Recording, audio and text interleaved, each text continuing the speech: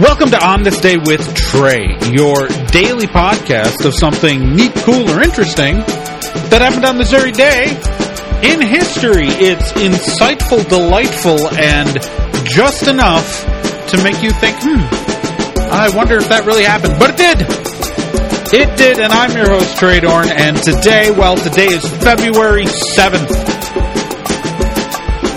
February 7th. It's been 5 days since Groundhog's Day.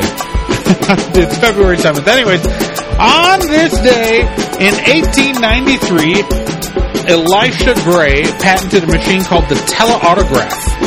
And what this did was a precursor to the modern fax machine. I say modern like anybody still uses a fax machine, but it was an analog precursor to the fax machine that transmitted electrical impulses recorded by potentiometers and sending at the sending station, then sending that to a pen at the receiving station, which would reproduce whatever you wrote down on one station.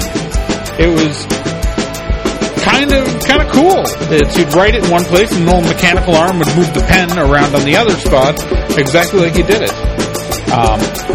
It was the first such device to transmit drawings onto a stationary sheet of paper.